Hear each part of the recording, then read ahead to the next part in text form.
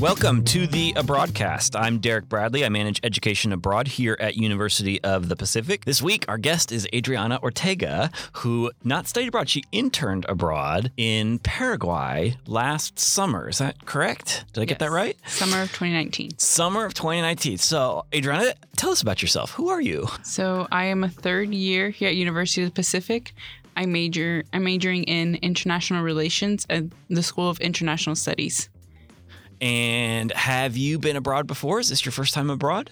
I have traveled abroad to Mexico all my life, but my first summer from freshman to sophomore year, I did summer immersion program with the language department here on campus, and I went to Guatemala for a month. Very cool. So tell me about how this opportunity in Paraguay fell in your lap. The CEO of the NGO that we went to work for. It's a lot of letters. For the Fundación Paraguaya is an alum from University of the Pacific. Fantastic. And he was reached out to by Director Heron. And then I was put into contact. I applied, and the main requirement was I had to be fluent in Spanish. Okay. Which I already am. So nice. Check. It went from there. Nice. Okay. So tell us about this program. What did you do? Initially, I began doing research specifically for a new pillar that they were working on, focusing on the sector of education within the country, and then hoping to later develop it and apply the program in other countries, and in order to just better the management of education. So what does this Fundación do? Initially, it started with poverty elimination, focusing on microfinances. They have a franchise branch. They also now have empowerment of women, and it applies. It has a tool called Poverty Elimination Stoplight, and through that self-assessment and monitoring of, people are able to not only manage their life better economically, but also learn how to sustain that and improve their well-being.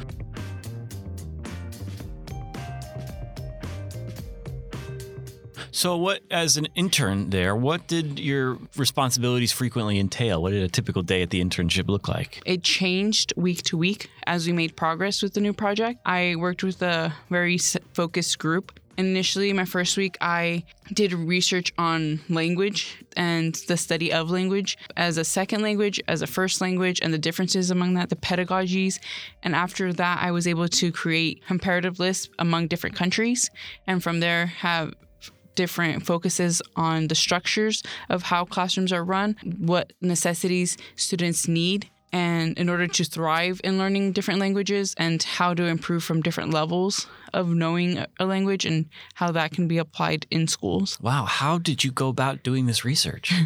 At first, I was assigned to focus on Common Core and how that's done here in the United States, being that in many of our public schools, second language learning is becoming more of a strict requirement rather than just an elective course, starting from primary schools in some cases and continuing through high school and even more in higher education.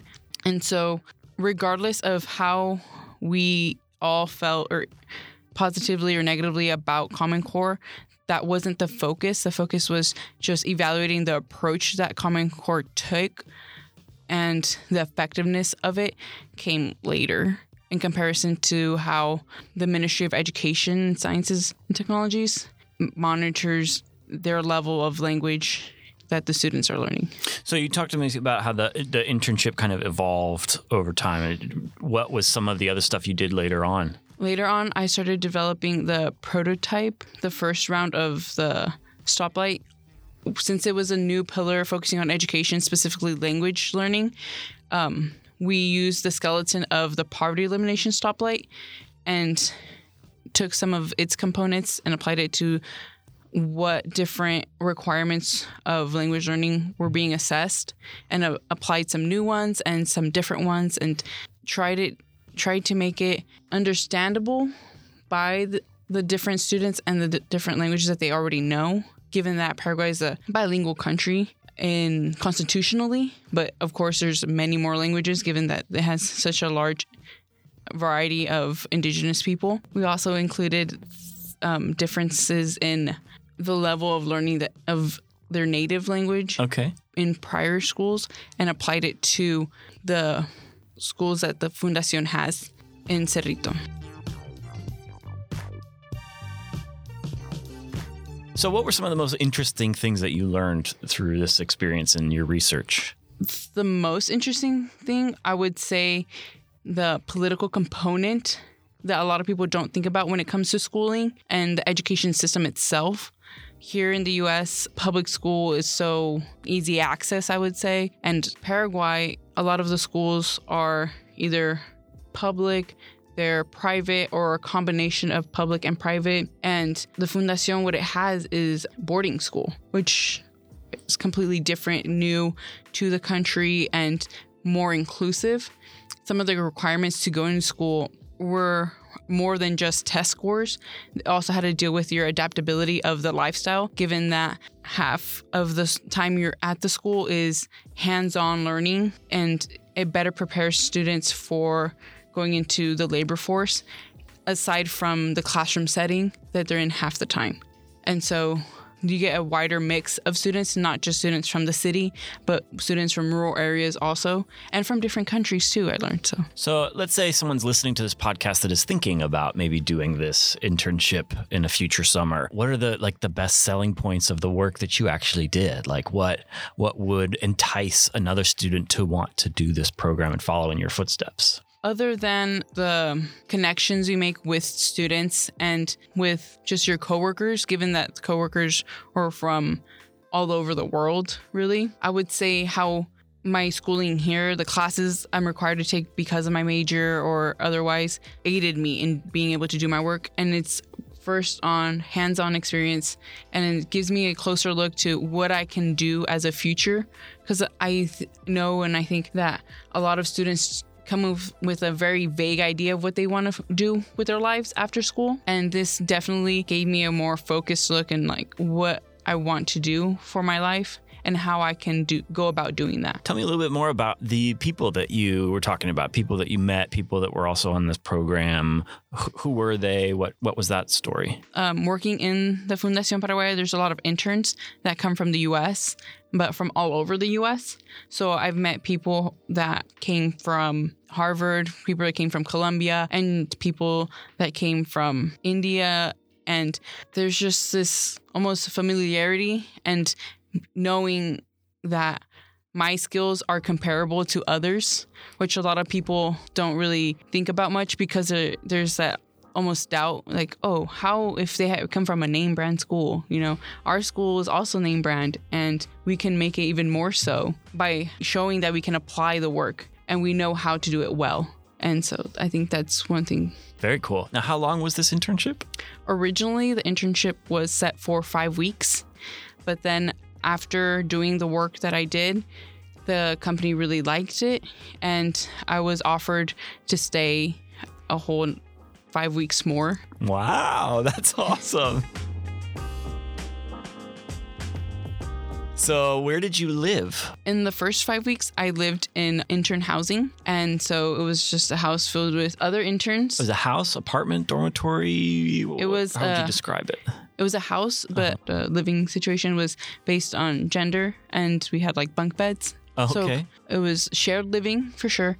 But there was also that space to get to know other people from different countries, because there was a guy from Colombia that was living there. There was a guy from Venezuela that was living there. There was Paraguayans living there, and as well as Haitians. So I got to meet a lot of different people outside of the workspace, but still feel comfortable because we all spoke English and Spanish, and we taught each other a lot of different things outside of just what we needed to do for work. So that was really exciting. What about for the next 5 weeks? For the next 5 weeks, I actually moved in with a Paraguayan host family. I moved in with a coworker, and we had kind of like the dorms here, one room, but we were very friendly. I felt comfortable right off the bat. It was kind of like having a family, so that was really nice. Now, did you cook for yourself the whole time? I actually did. although a lot of the other interns did go frequently to restaurants because of how cheap it was for us to purchase food there. But I enjoy cooking, so it's a fun teaching moment too, and I can share different recipes from different cultures, so that was really exciting. Now, which city were you in? I was originally in Asunción, which is the capital city of Paraguay, and I frequently visited Cerrito, which is where the boarding school was. How far away? It was about an hour and a half to 2 hours, depending on traffic and distance. Did you drive? I didn't drive. We took a company car, and one of my coworkers was the driver. Okay. Now, what were the hours of this internship? Was it every day of the week? How did that work itself out? The internship lasted from 8 a.m. to about 5 p.m. Sometimes we would even stay later because we were so immersed in the work and we just lost track of time. There's not really like set times for breaks or lunch, which was very interesting because here in the U.S. there's very strict rules, and after 4 hours you can get a 15-minute break or something depending on the state and whatnot. And over there they have just communal. I've been working for about 2.5 hours, 3 hours. I'm gonna get coffee or something, a little snack. Snacking is very common. So is saying hello to everyone that's present, which is really weird because here it was a lot of hi, but general hi, and you don't have to talk to anyone really if you don't want to. So it was a very interesting experience. What was a common snack? A common snack for me was empanadas, which is kind of funny because I am used to having sweet empanadas all my life, and I never once thought of having savory empanadas. And in Paraguay, they have, at least from what I saw, only savory empanadas. And so when they said that they have empanadas, I was like, oh, that's perfect. I love empanadas. And then I was taken to a shop, and they're all meat pies. They have meat, or a lot of them actually were vegetarian, which was very interesting. They're catering more and more every day to different eating habits, and a lot of people were trying to get used to that, so that was really cool. But empanadas for sure. What other foods did you encounter that was your first time experiencing? Anything yuca. Else? Yuca. What is that? So yuca is like a root similar to the potato. We have it here. It's just not something that I ever thought of or knew really much about.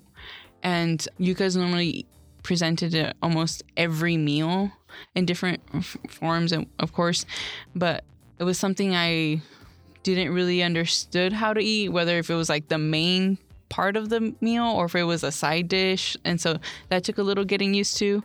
And something that's really interesting, they drink mate. Mate. And it's funny because there's this debate on who really is the originator of mate in South America. And like mate is very different. It's called differently when it's hot versus when it's cold. And when it's hot, it's called mate. And it's customary to share from one cup and one straw. And at first I was kind of more reluctant, given that in the US we're more like conscientious about sharing things and food because germs. Right. Germs, yeah. And so, but I was really quick in adapting, and it's actually really delicious. It is. I've never had it before. I had it when I was in Argentina, and it's not so much that I fell in love with the tea. I just fell in love with the communal aspect of the tea, of like sharing. It's very with welcoming. each other. It would almost be rude to refuse it. Yes. Because they're just opening themselves up to you to like share. Wherever I traveled, if it was on a table. Strangers even. Yes. It was really touching. That really made a strong impression on me because we don't really have anything, at least that we handle in that way. Maybe something else that I can't think of, but that was a really special attribute. Yeah, very bonding. Yeah, I like that. Did the company do any like excursions or sightseeing, or did you get a chance to go out and see other cities at all? I did get to see other cities.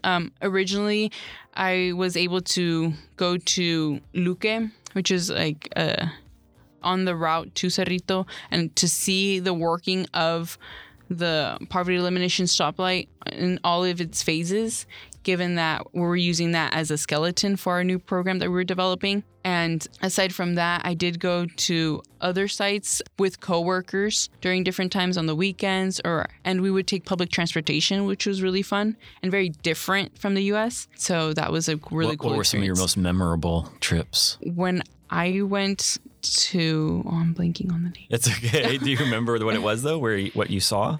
We went to a town where they have a lot of handmade arts and crafts. Oh, cool. Did you get any? I did bring some back. Yeah. But I think my most favorite is when we went to rural communities and we went with the indigenous people shops that they created and they developed. And so we saw how some even had like physical stores, which was very cool to seeing the process of development in that regard. And I really liked how things are done because the negotiations and prices was really cool to see and very different because it was very soft and very like suggestive and not like taken aback. So that was really cool. Tell me about some of the people that you met, the impressions that they made on you. So at first, I was very shy, given that it was my first time ever being in Paraguay and I was alone. I didn't go with any other fellow student, but people were very welcoming, very intrigued by how I was as an American, given that there was a wide variety of Americans there and how we were all very different and distinct in our own ways. And so some of the people I met were very talented in like music and dancing and their style of what they enjoy to do on their free time and whatnot. And so that was very interesting because I myself am not very talented musically I don't have much coordination either. So You're not a dancer.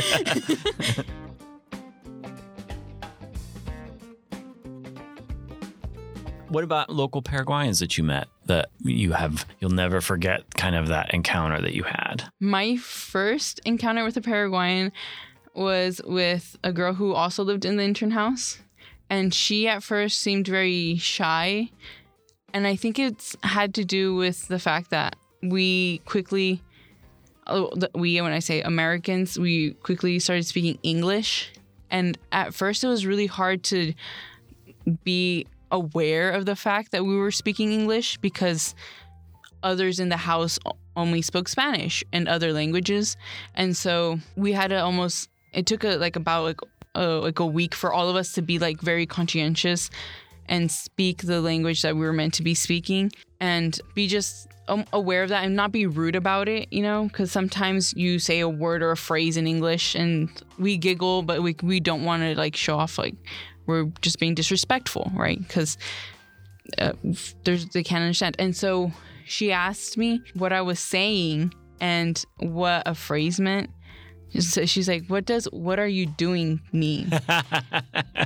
Because that's a great example. When we'd all get back to the house, we would say, hey, what are you doing? And she would see that the conversation moved and it was like a common phrase we would say in the house. And so we taught each other little phrases. She spoke Portuguese among other languages, and she would teach me a little phrase here and there. And it was really cool because she was not only practicing English and trying to understand it in Spanish, but also in Portuguese. And then she taught me some folklore also. So like for me, it's customary to whistle along to tunes. Yeah. Right. And at night, some people have belief that whistling at night calls to like a sort of an evil spirit. And I was outside and I'm whistling along to a tune with my music blasting because I'm very music in Spanish story. Nonetheless, but it's just that not being aware of cultural norms and understandings and values. And she comes out and she tells me, what are you doing? Stop that, in Spanish. And I'm like, what? I'm just relaxing. I had a long day today for a lot of reading or something. And I was on a hammock. And she's like, no, it's disrespectful to whistle at night. And at first I didn't understand why. And she explained the folklore to me. And I actually found it very interesting because it's similar to some of the folklore I know of in Mexico. For me being so like ignorant but not not purposefully was kind of like, oh, like I need to ask more questions. That's a great story. That's fantastic. It reminds me when I was in language school, we used to direct translate "how's it going" into Chinese, 怎么样? We say that all the time. And our Chinese teachers would get so mad at us because that's not a phrase in Chinese. You don't say "how's it going" to each other. It's just, it doesn't exist. So that's fascinating.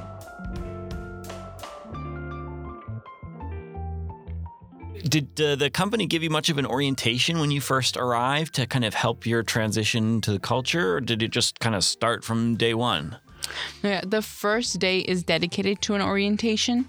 And what I liked about it is the fact that it's very personal. I'm with the interns coordinator, and the first thing that we did upon arrival was to go to the nearest grocery store, and we walked there. So that was really cool. And we're just having this conversation. And obviously, he deals with a lot of people internationally and people that come in. And he was more aware of like some of the little things that we did and gave little indications on like how to go about doing things.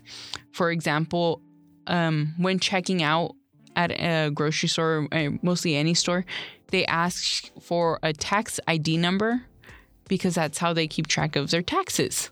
And I would have to say that in a certain way that I didn't have one. And then when paying with card, if I didn't have cash on me, I would have to show an ID. And so he's like, these are just customary things that we do. And for example, when we go to a restaurant, there's normally like little tickets when it's a buffet style restaurant. And then they call out your number and you have to tell them if it's for here instead of saying to go. We're normally used to saying, oh, it's to go, to take. And for them, it's like, oh, no, it's for here. We're going to sit down. Because then that way, then they'll put you in a different like queue and then you get a waiter and whatnot. Interesting. And so like little things. Like that's really helpful. I'm glad that they did that. Oh, yeah. And like, for example, one time I was having a conversation about high fives because it was some people had this question about like, why are Americans so aggressive and smiley? Because when we give a high five, we make sure like we have a good like contact, and it's like, it's almost kind of hard. And my roommate actually, she explained to me that in Paraguay, when they want to agree, they like pinch their fingers together, and then they touch the tips of their fingers, meaning that they agree instead of a high five. And high fives were kind of a little too aggressive in the way that Americans do. It's like if you were to do a high five or a handshake, it's not about the firmness, but the fact that you make human contact. And so like it's the different values of how to interact. So what were your biggest kind of takeaways? What impression did this experience leave on you? How did it impact you and influence you the most? Initially, my first thought would be how applicable my skills here and how prepared I felt when starting the internship based on the classes I've taken previously. And it's something that I didn't really think about because I didn't know exactly what I wanted to do when I get out of school. And now, thankfully, because of the internship, I'm able to better focus. And now I'm thinking about possibly going in a little bit more into education and the development of education, given that I have faced a lot of the same struggles being a native bilingual speaker and the implications that has with grammar and the just different levels.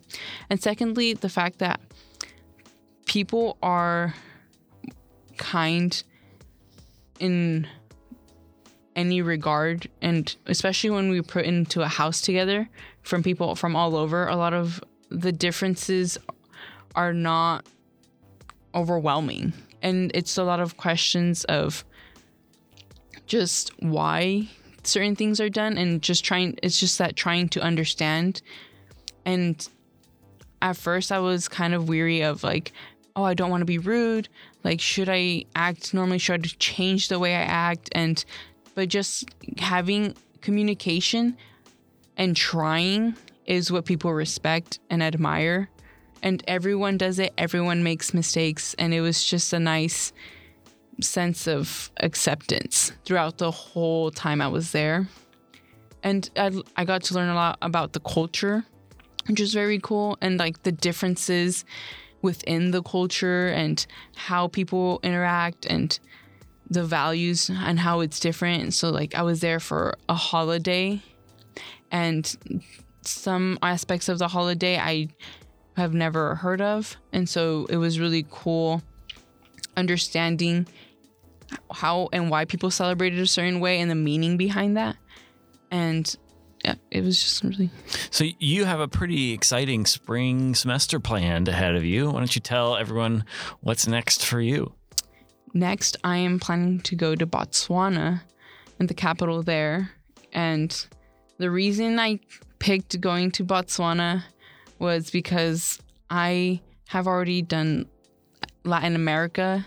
I went to Central and South, and now I want to do something totally different and go somewhere that someone hasn't been maybe in a long time and try to get a very different experience abroad. So. Tell me how you're going to use your Paraguay experience in Botswana.